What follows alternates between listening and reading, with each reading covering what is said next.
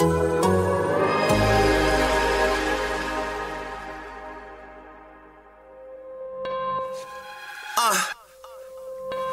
now tuned into Anything's Potable, the most honorable, the most audible. Hold the applause, like Paul Pierce when he was fresh out the hospital, like Antoine when he shimmied after shots went through.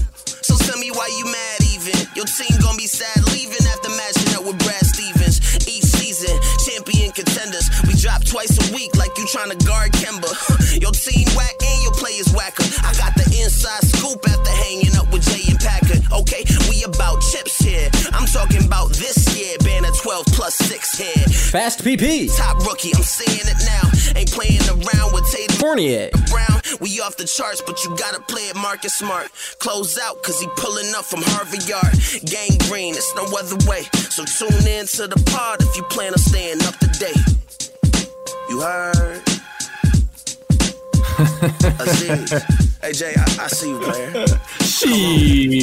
Welcome to Anything's Potable, the Boston Celtics podcast here on the Athletic Podcast Network. I'm your host, Sam Jam Packard, professional sports fan, and something's going on in Celtics land. It's not good. I'm joined not by Jay King, but by the whole cast of the Geno Time podcast for a little home and home podcasting session. That's right, Tom Westerholm, Celtics beat reporter for Boston.com, Nicole Yang, Patriots beat reporter, but also host, she's from the Boston Globe, host of Geno Time, and Chris Grenham from Forbes. And you can see him on Nesson After Hours talking about the Celtics. And I don't even know where to start with this basketball game. It's Friday night. The Celtics just lost to the Chicago Bulls by 20. Unless the Minnesota Timberwolves score 10 points in the next minute and 30 seconds, the Boston Celtics will be your 7th seed, and it pretty much feels like they're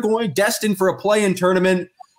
Tom, we'll go to you. What the hell is going on out there? What happened tonight? How do the Celtics lose by 20 to the Chicago Bulls?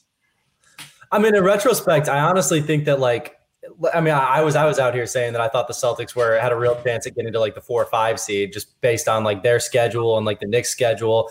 In retrospect, I probably should have looked at the Bulls and been like, okay, they have Zach LaVine, who is the prototype of a Celtics killer. They have Kobe White, who low-key kind of has the profile of a Celtics killer. And they have Nikola Vucevic, who the Celtics haven't been able to guard literally since I can't remember a time when they were guarding him well in the last 5 years or so. So, I mean, they have a bunch of guys who really punish the Celtics. And it just came at the worst possible time. They needed this win so badly. And now they go in. I mean, they have to beat Miami twice, right? I feel like they need both of these upcoming wins. Yeah, they are pretty much going to be one game back in Miami. Even if they split with Miami and get the tiebreaker, there's still going to be a game back. The Heat do play the 76ers and the Bucks to finish out the season, so have a much harder schedule. So there is a chance. But Chris, we were talking about before we started recording, Jason Tatum didn't look good at all tonight. I think he was 3 of 15 from the field for only 9 points. He's been very good before this. I just don't know how that happens in this situation. He was extremely good before this. He was super flat tonight. Other than Kemba Walker and Evan Fournier, the Celtics as a whole were extremely flat. And I have a hard time seeing how that's possible in a game when they're playing for their playoff lives, essentially. These are all playoff games. It's been said a million times at this point. It's very important. It's not like this game is one that they could afford to lose. So, yeah, he was really flat. And on a night where there's no Jaylen Brown, not a great night for him to be flat. And the Celtics didn't really have anyone to pick up the slack. Smart was incredibly flat, too. He didn't provide them really anything. He wasn't that ball mover that they need him to be. And so it was just kind of a trickle-down effect, it felt to a point. Fournier and Kemba were fine. But outside of that, starting with Tatum, it was just so ugly. And he was honestly flat on defense, too. There were some really bad defensive lapses. Even Evan Fournier was great on offense, but he was bad on defense tonight too. Just bad. It was not good. And it started with Tatum. I really don't know where to stop in terms of criticisms of their game tonight. You know who was also awful on defense? Jabari Parker. And that's the last we're going to mention him on this podcast, hopefully. But he was absolutely ferocious. That's horrendous, and I don't even know what the second word. He was ferocious. He was absolutely ferocious. I think I started having bad feelings about this game as soon as I saw the injury report come out and say that Rob Williams had turf toe. Like, they are just so much of a better team when Rob Williams is in the game. And from the way Brad was talking before the game, it doesn't seem like they're going to have Rob for either of these two Miami games. Nicole, are they entirely screwed if they have no Time Lord? Pretty close to it. And I think they should be worried beyond just the 2 Heat games. Like, I'm not sure the different levels of severity for turf toe, but like Devontae Adams had turf toe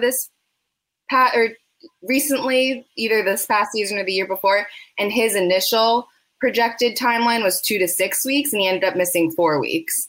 So that's our NFL beat reporter right here. That's right. What turf did he stub his toe on? He should be on a court. Turf None toe of us have any experience covering turf toe.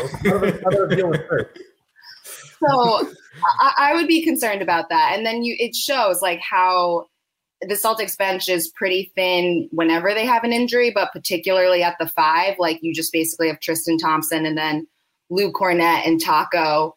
Taco minutes didn't go well tonight. No, they did not.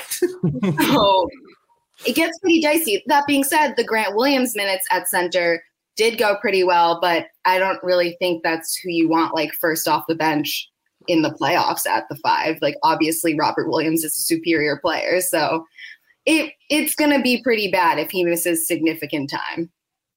Yeah, I mean, I keep holding on to the fact that like the top 7 guys have never lost a playoff series, never lost a game, but they haven't been in the same lineup at any point this season.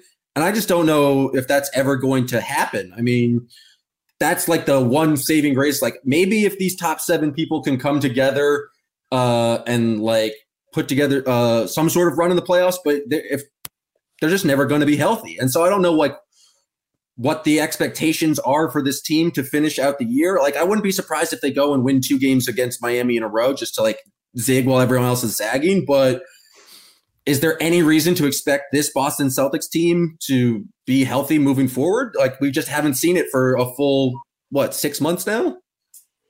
Oh, I'm supposed to tell it. So yeah, Tom, you can go. Well, yeah, no, I was like, but seriously though, like, usually you get guys like kind of toughing it out in the playoffs too. And I mean, like some of these injuries, like if like turf toe might just not be something like that you can really tough out. Like, one of the things that Brad said before the game was that Rob was like, he played in the Celtics last game and he got like progressively more sore as the game was going on. So it's like, yeah, like he's making it a little bit worse. So, you worry about that. I mean, I still have lingering concerns about, I think Jaylen Brown is probably playing through some things that he's not talking about. Like, the Celtics are super, super banged up, and I'm sure everybody around the league is, but just kind of in the position they're in, it's like, yeah, I mean, I'm sure there's guys who could try to gut through it, but at the same time, like,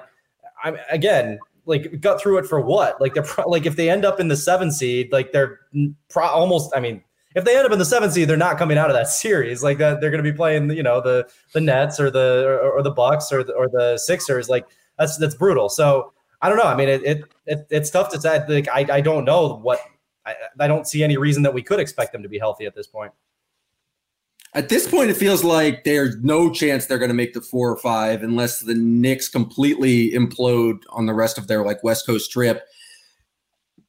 At that point, they're either the 6th seed and you're playing the Bucks or Nets and you're going to probably lose in the first round series, or you get the 7th seed and you get a little win in the play-in tournament, get some good momentum going, and then you lose in the first round series. All I'm looking for the Celtics is I don't even expect a series win at this point. I just want them to make some noise.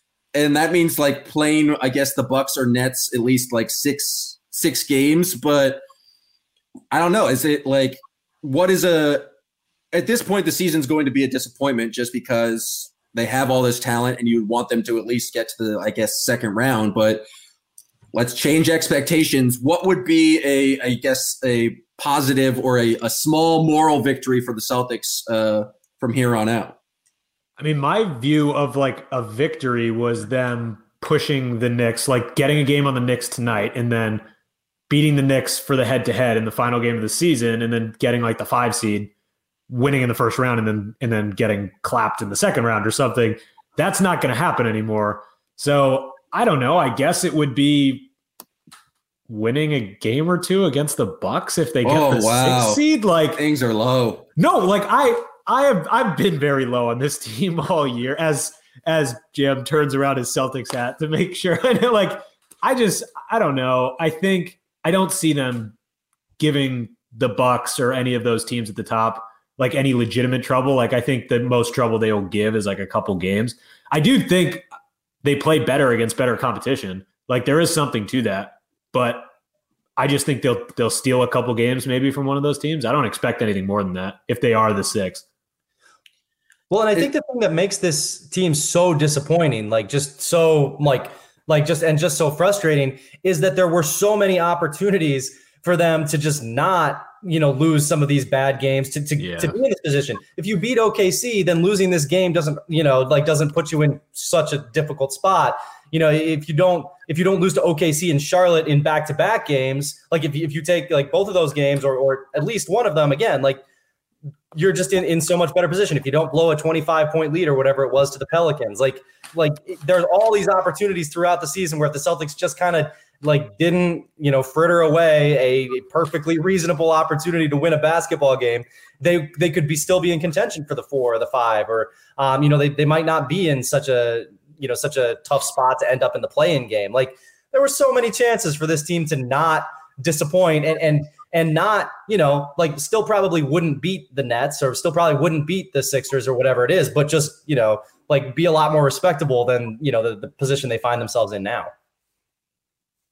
I think a moral victory too would just be, and this might be even sadder than winning 2 games in the first round, is just Kemba continuing this good stretch, Evan Fournier sort of returning to 100% and just maintaining health and ending the season on, even though they're probably going to lose the series, on somewhat of a high note for next season. Geno Time has talked a lot about how optimistic we are for next season. So as long as nothing goes awry and they're fully ready to start next season healthy, I feel like that's a win.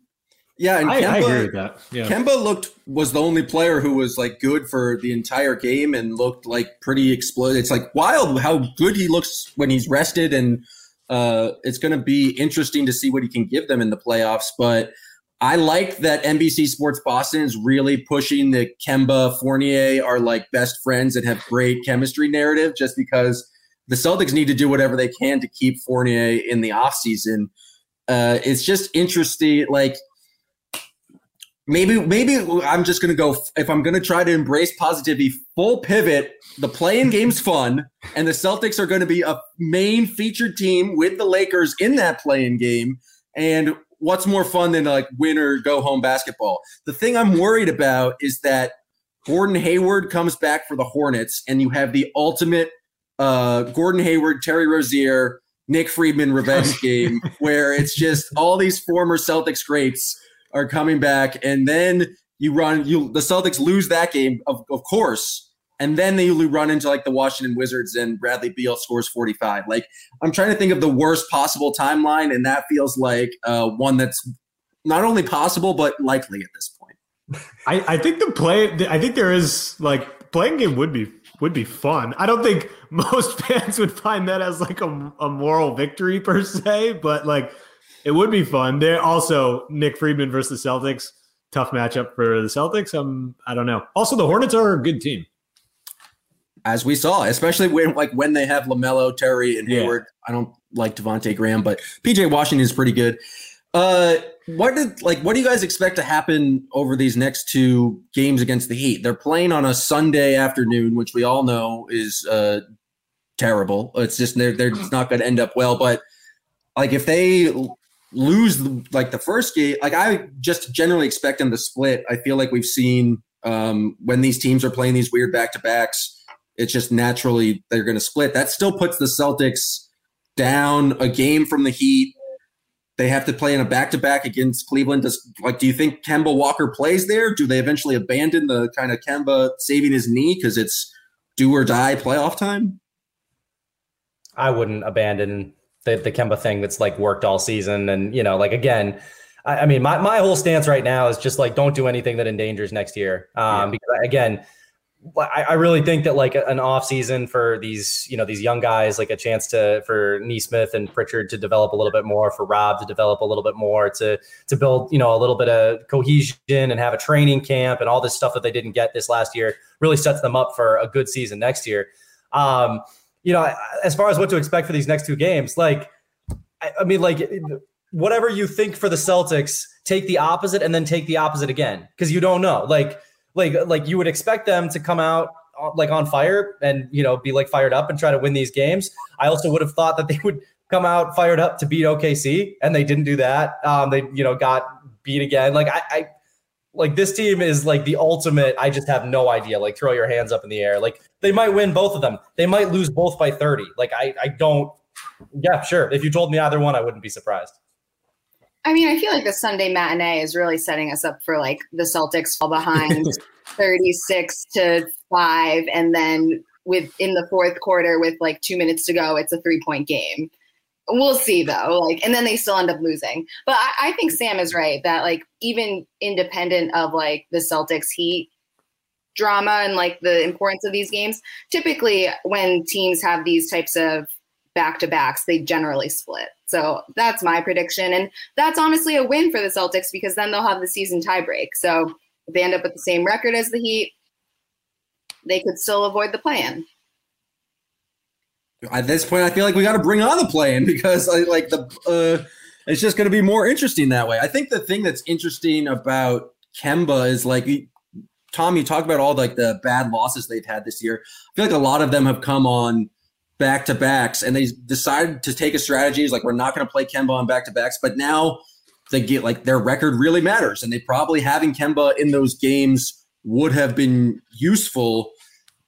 Clearly he's playing better basketball now, and so it seems to have worked out. But do you think they're like, I don't know, maybe would have had to like some of those games back? Because it's really like the regular season matters now. It's kind of why I like the play-in game. I feel like if it didn't exist, the Celtics would be kind of coasting right now. And I don't know, now I'm talking myself in circles, because if they're coasting right now, maybe players could get some rest and they'd be healthier for the playoffs.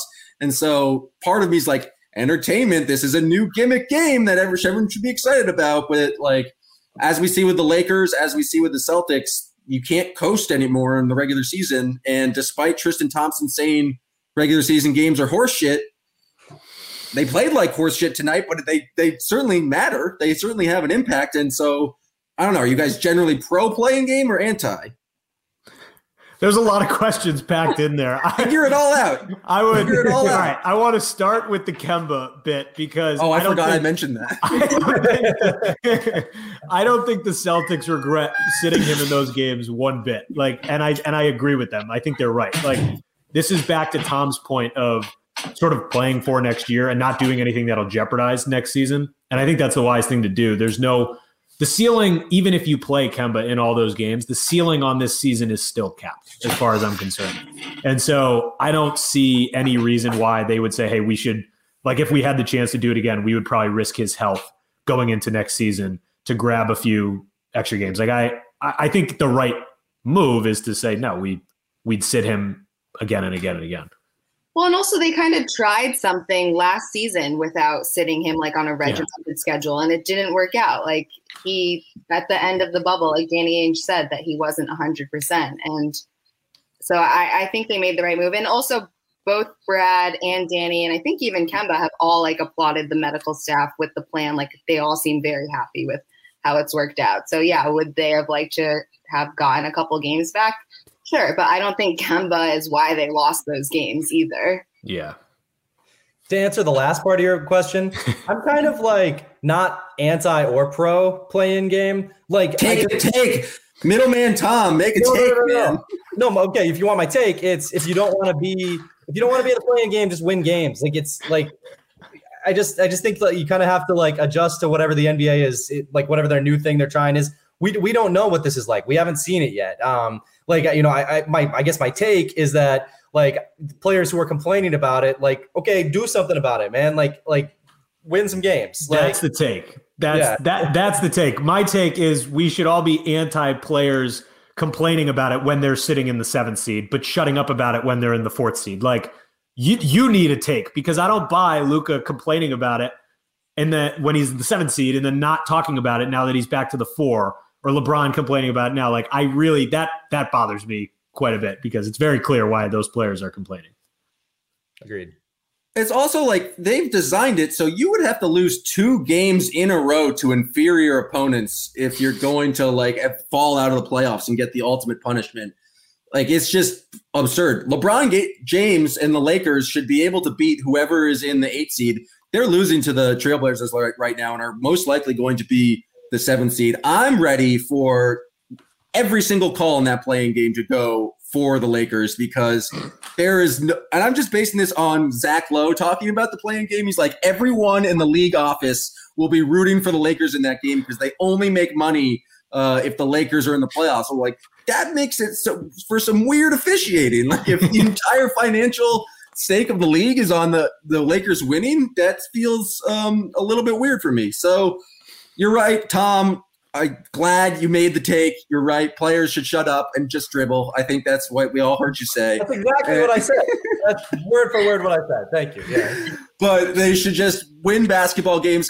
Like, at this point, if the Celtics are in the playing game, you would think they would play with a sense of urgency. But at this point, I don't know if they would even show up. I don't know if they would wait until the second round double elimination to kind of finally start playing with their backs against the wall. The nice thing about an 82 game or whatever, 72, whatever it is, like the nice thing about an NBA basketball season is you get what you deserve. Like the Celtics, if they end up in the play-in game, they deserve to be in the play-in game. If they lose 2 games in the play-in game, they deserve to be in the lottery. Like, yeah, like this isn't like an unfair thing. This isn't like Adam Silver conspiring against the Celtics or anything like that. It's just like, yeah, man, like, and like this season, you can make any case you want about like this season being completely messed up. Like, I agree with that. Like it's been really, really hard on players and on players' bodies and on everybody's, I'm sure it's been hard on everyone's mental health. Like, it's just been a really tough season, but at the same time, just like purely on the basketball court, like, like if you end up there, then that's where you should have ended up. Basketball is the ultimate meritocracy, where you, even just to win one game, you have to like make 50 shots. And so you do that over the course of the whole year. There's all the built-in excuses of the injuries, but I don't know. It's just, this team feels like it has a very slim margin for error. And so anytime a player's been out is like an excuse to just lose the basketball game. They made a run. I'm angry at myself for getting false hope tonight when they were cut it down to 8. They drew a number of fouls early in the fourth quarter. Kemba had that shot where he could have cut it to 5. But then just the Bulls call a timeout and then immediately go on a 12-2 run. It's just like, oh, well, this was pointless. Sorry for feeling excitement about basketball. I don't know. I'm speechless. Any other notes from this game? Any other great observations from the Geno Time team? Because I'm speechless. I am without speech. I think that Aaron Nesmith is going to be a really good basketball player. That's the other take that I want to get off. I think he's going to be really good. I think this little stretch here is very translatable. I think that he's showing a bunch of stuff. Grenham and I are both draft nerds. I mean, he's showing a bunch of stuff that like we didn't like really see at Vanderbilt. Like, and like some stuff that at Vanderbilt, we maybe saw flashes of, but didn't look like it would translate to the NBA game. Like, he had a few of those. Like tonight, he had that drop-off pass to, I think it was Tristan Thompson. He did like a little bit of that in college, but it wasn't something that you were like, oh, I think that's going to translate to the NBA. No, I think he's going to be a really good basketball player. And I wish I'd bought everyone's stock when he was struggling, because I think he's going to be really, really good. I didn't expect to see like glimpses of playmaker Nesmith this early on, because you're right. We saw like bits and pieces of that in his 1.5 seasons at Vanderbilt, but you never really expected that to be part of his pro game. And I don't expect it to be like, all the time, but that's huge that you're already seeing like little glimpses of that. So yeah, I agree. Aaron Nesmith is going to be a good player. These are both the guys who said Sadiq Bey was going to be a good player, and look how that turned out. Yeah, we know how that one turned out. Well, one of us thought that Peyton Pritchard was going to be a good player, and it wasn't me. So, yeah. Well, if you guys would want to learn more about the grind that Peyton Pritchard goes to, you can go to theathletic.com. Jay King, the kid, the god, the legend, wrote an excellent article about – it was crazy to me just how much work goes into becoming an NBA basketball player. And I realized, I was never going to I thought I was good at baseball growing up. I was like, this was never going to happen for me. I was never going to do that much. Peyton Pritchard used to go and dribble until his hands bled at 5:30 every morning. And it's just like, I have never had the type of drive to do that. And so, I mean, I guess good for you, Chris, for being able to notice that Peyton Pritchard had the drive to become a great basketball, but him and Nesmith didn't show up tonight. That's the kind of the other thing is that I felt like they were giving the bench kind of a boost over this past stretch, and that really other than Kemba and the first quarter of Fournier, no one really had anything consistent tonight. For sure. I mean, Kemba was pretty much their only good player. You're going to lose a lot of games when you have one good player. That is absolutely fair. I've run out of things to say, so I think we fully transitioned to the nonsense portion of the podcast. Normally we do the world famous potable 6-pack, but I've tried to run the numbers. There's no way 4 can go into 6. We're making it a potable 8-pack. The 8 just observations, anything. I'm going to extend this back to the Magic game as well, just because, so we'll have more things to talk about, because I think we've really milked this Bulls game for everything it's worth. But anything you want to talk about, there are no rules in the potable 8-pack.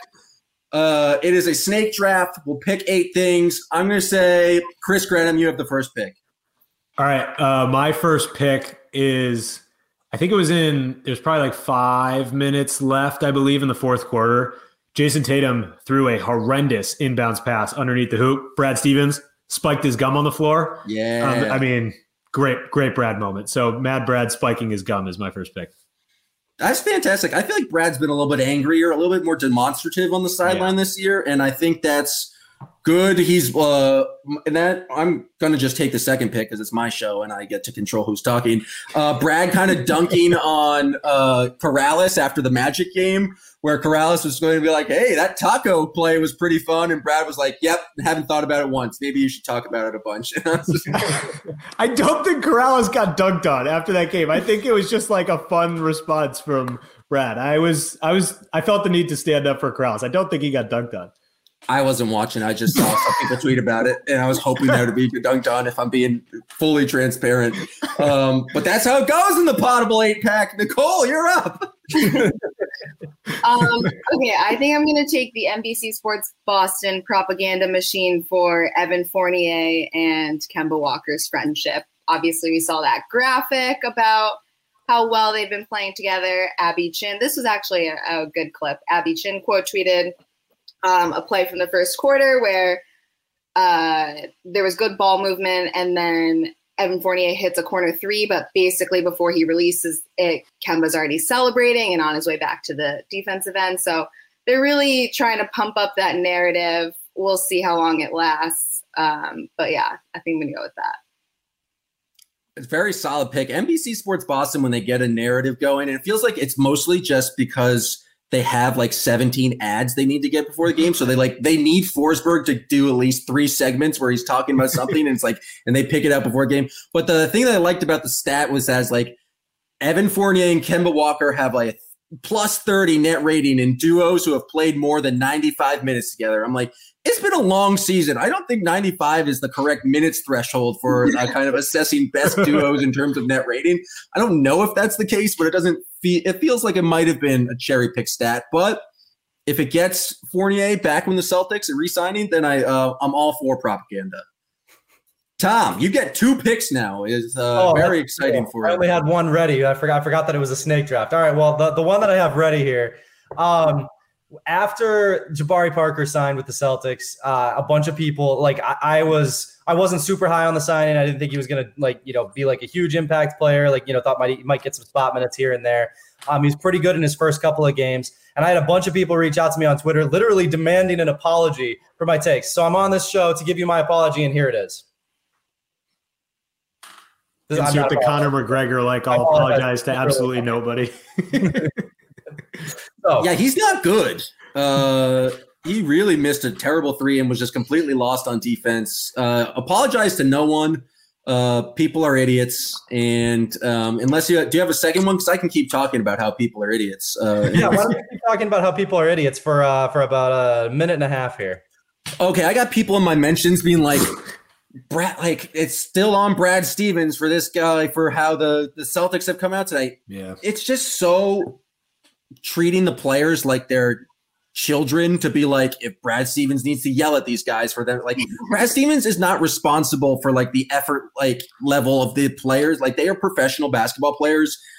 We've seen with the Pacers situation, Nick Nurse Jr. just screaming at players doesn't work. That's just not how NBA players respond to these things. And so that's just, it might work in Little League, it might work in AAU, but having a grown man scream at another grown man is just not conducive to anyone playing good basketball.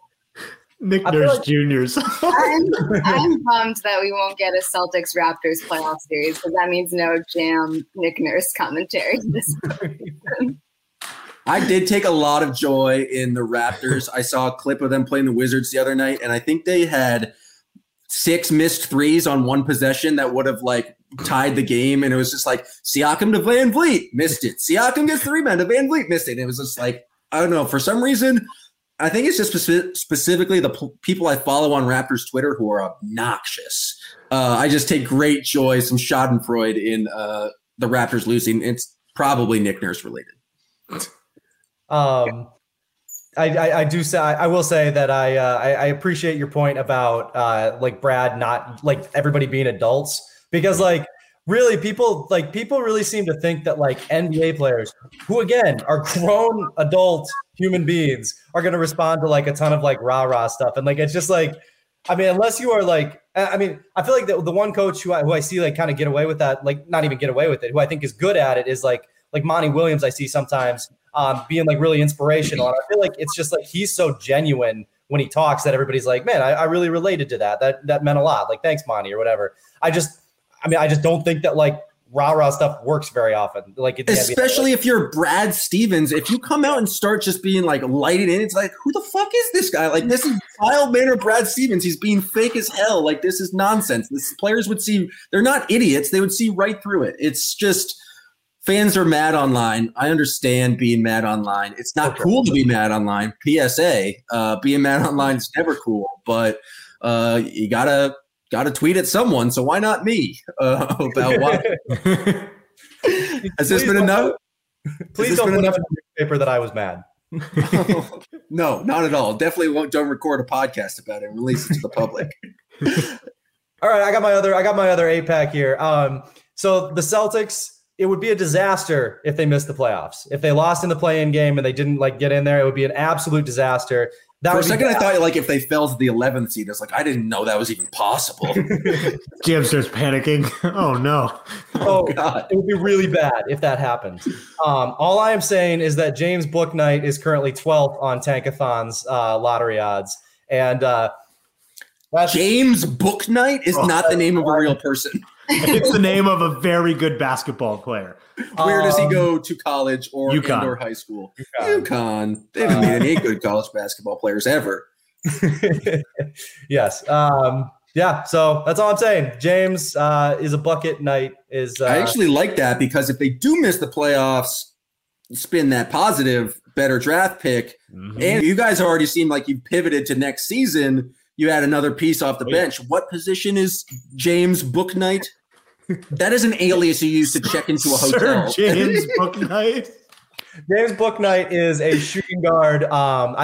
Again, just like a bucket guard. He's just. Like Carson Edwards. No, he's no. Don't even. That is slander. Do not even go there. He is 6'5" for one thing. I think that's right. Is he 6'5"? 6'4", yeah. 6'4", yeah. But yeah, pick and roll guy, hits threes, can score from all three levels. He's very, very good. Also, I never thought the name James Bouknight was even a little funny until Sam said it. It just needs the right emphasis. Yeah. All right, well, tanking for Bouknight. I like it. I think we can embrace that for when the Celtics inevitably lose a bunch of. They're not going to lose. They're going to win that first game in the playing game. It's going to be electric, and then they're going to get losing 6 to the Nets. That sounds like making some noise to me, happen, man. Yeah, that sounds like some fun time. Yeah. All right, Nicole, you are up. Oh boy. I'm going to take Marcus Smart wearing a headband. I think that didn't even last the whole first quarter. So No, he airballed a 3 and then immediately threw off the headband. Not immediately, but think of the next possession.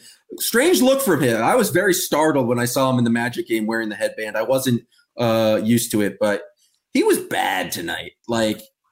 He just threw some dumb turnovers that he's kind of want to do, but tonight it felt like they were kind of soul-crushing turnovers where it's just like, sheesh, man. What? I don't know what the decision-making process there, but love him, trust him. Got to just keep going with Marcus Smart. With or without the headband? Yeah, I mean, he can do whatever I want. My personal favorite Marcus Smart look is where he gets the beads, the blue beads in his braids. I think that's his best hairstyle, but we'll see what he does moving forward. Headband was clearly not working for him. I like the idea of throwing it away because it has no buckets in it, like the classic IT line. That's just whatever you can do to kind of – it didn't work to turn the fate of the game around. But whatever you can do to try. I like trying. Trying's great. I guess it's my pick, and I'm torn between I'm going to choose one that I know Grenham's not going to pick, and because this is really off the board. But did you guys see Zach Lowe's article about Clint Capella? And he was talking about how the Hawks have a really regular game of very intense Monopoly, and between Gallo and Clint Capella and someone else on the team. And I just thought that was the lamest shit ever. Monopoly is a terrible game. Monopoly is an awful board game. And these guys are just, that's their regular go-to. Out of all the things in the world, I just thought that was not something you brag about to Zach Lowe. You were so right. That was not on my radar. There are so many better board games than Monopoly. All of the board games, but Monopoly has never been fun. There's so many genuinely good ones, and Monopoly is just not one of them. It's just the Hawks keep winning, so I had to take some sort of shot at them, and it's their choice of board games. So things are going well on my end. Graham, final pick. Do I have one? Or do I get 2 in the snake draft or 1? Oh no, the 8-pack. We got 8-pack. Oh, That's the final right. ones. Unless you want to go a 12-pack, I could go. I could go. It feels like we're getting a little sweaty on this premise here. So right, I'll go 2 quick ones because I have 2 that are on. Oh, you're allowed to do honorable mentions after. Okay, so I have an honorable mention after. There was one moment that kind of I don't think got focused on all that much on the broadcast, but it was at some point in the second half. There was a foul, and Marcus Smart, you could hear him audibly yelling on the court, yelling at the ref and kind of getting fired up. And Grant was just in the middle of the sheer chaos with his arms out on both sides, just yelling at everyone to stop it. Just stop it. The voice of reason, playing hall monitor, yelling at everyone. And I thought that was absolutely hilarious because he was he was the voice of reason, which makes perfect sense. I thought it was Grant after he fouled Vucevic. I think it might have been a Grant foul, but Smart was he was yelling. He was yelling at Smart because Smart was losing it, and he was just no, this is not happening. No, and he didn't get teed up. So the Celtics were kind of mad tonight. Marcus, I think, got a tech. Kemba got a tech. Fournier got a tech for just throwing the basketball at the stanchion twice, which I didn't know was an automatic tech, but good for the Celtics. Really earning them. The final honorable mention. Oh, wait, did you have more? The other one I was just going to say was Brad Stevens praising Javonte Green for being a great locker room guy before the game. He is a great locker room guy. Yeah. One of the best guys, Javonte Green, when you're standing in the locker room, he'll tap you on one shoulder and then sneak to the other side. He does that to random strangers. He did that to me a number of times. I don't know Javonte Green, but he's so that's a great locker room presence. Speaking of former Celtics, I just thought it's always funny to me Tice just getting absolutely boned by the whistles. Like, he had one of the cleanest blocks of Grant I've seen in a while, got called for a foul. He was brutally fouled twice by the Celtics, and it was just like, nope, no call. The war on Tice continues. And his hand, like he was like showing him, like his hand was like hanging off his wrist, like it was all red. And he's like, "You guys see this, right?" And the ref, I don't see anything. It really felt like home. It was nice. It felt nice. It's just nice. It's also nice to see just Tice thrive in his new situation. And Javonte Green hit a 3 tonight. Any other notes from this game? Empty them out. I guess we can go a 12-pack, but I don't know if there's anything more to talk about. But although I do have some honorable mentions, but the floor is for Gino time right now. I can give one more honorable mention based on what you were saying. I think those technicals where you either like slam the ball on the floor or bounce it off the stanchion, they're like I understand like why people get all antsy about them, because they are just kind of like the ref, going on like a power trip. And at the same time, every time they happen, I'm just like, that was so preventable. Like you could just not slam the ball on the floor. Like, I understand getting a tech for arguing with a ref.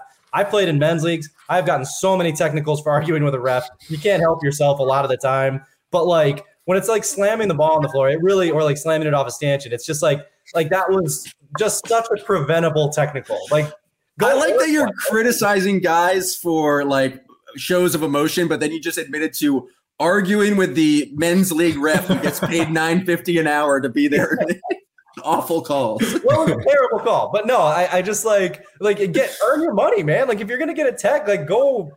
I mean, I know a lot of the time they're frustrated with themselves, but I don't know. I always feel like those are just very preventable technicals. Oh, well, most technicals are pretty preventable, but it just feels like very weird. It's like this guy expressed anger in a way that was by no means detrimental to anyone around him, and we have to punish him. I don't think you got. I do agree that it is. So I agree that it's a dumb thing to call a technical on, but I also just think that it's like preventable. I guess that's where I come down on ball slamming technicals. That's fair. Anyone else? Any other notes from this game? Because I still have a two or more three things in the junk drawer before we go. Kobe White, really good. Potential Celtics killer, which was created by Tom, and I'm all on board that he is a potential Celtics killer down the line. Already is, honestly. Hit more threes than I feel like the entire Celtics team tonight. There was times when they just left him wide open because they decided to play Taco or double Vucevic, and that did not go well. But this could have been worse, honestly, because there was a couple really bad rotations that gave Chicago a lot of early looks from three early on, and they honestly missed a decent amount of like open looks. So I think it could have been even worse than it actually was. That's the positivity we're looking for here on Anything is Puttable. It could have been worse. You get when you have Gino time on your podcast, like, especially after a loss. There's not going to be any positivity. Also, a 20-point loss. So hey, they almost cut it to 5, though. I mean, that's pretty big news. The final things I got to mention is that Thomas Satoransky tried to dunk on Tristan Thompson, which I did not know he was capable of doing. And I like the kind of homicidal energy coming from Satoransky this game. And so I have to give him credit. And then Tristan Thompson early in the game just thought tonight was his night offensively and just was awful. And he just should stop shooting. That was pretty upsetting. And then the final thing that was just, I thought was a fun moment from the night was Scal in the second quarter just asking Mike Gorman if he heard of TikTok. And Mike Gorman's like, yeah, I've heard of TikTok. And Scal just goes, lots of dances. Yeah, got it right, folks. So that was kind of like the best moment. That's the best thing I could pull out from that night. It's just Scal and Mike are getting a TikTok. If that can come out of tonight's game, I think that's a win for Celtics Nation. I totally missed that, but it did too. Before the pandemic, I remember Scal was having a conversation with me about TikTok, and he was complaining that his daughter can't talk now without doing a dance while she's talking. Like with every sentence, she like does a different TikTok dance, and he was asking for the origins of that. And then he was also asking for I think I know where you're going with this, Tom. The like dating apps that players use.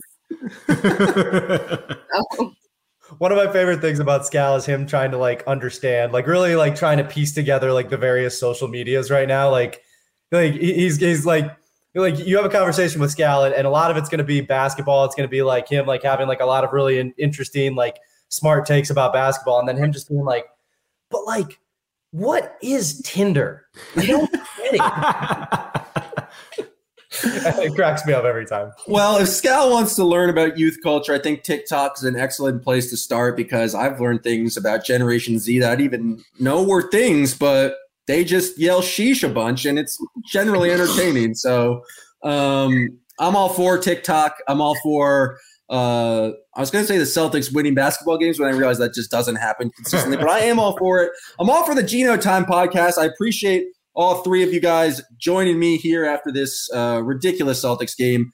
I will be happy to repay the favor. I believe I said I would. So when are you guys recording next? Let's do just all the background information now. When am I next coming on Geno Time? We'll record early next week. We'll have you on for sure. Oh, well, I'll be there. So if you guys enjoyed this 45 minutes of nonsense, look for it on the Geno Time feed. Subscribe to Geno Time, and you'll get the brilliant takes of Tom Westerholm, Nicole Yang, and Chris Grenham. If you enjoy my personal brand of nonsense and you like the general serious hard analysis from Jay King, athletics beat reporter, then please subscribe to Anything is Potable. Do all the things podcast hosts tell you to do. Give us 5 stars. Give us a review. Tell a friend. And thanks for listening to this episode of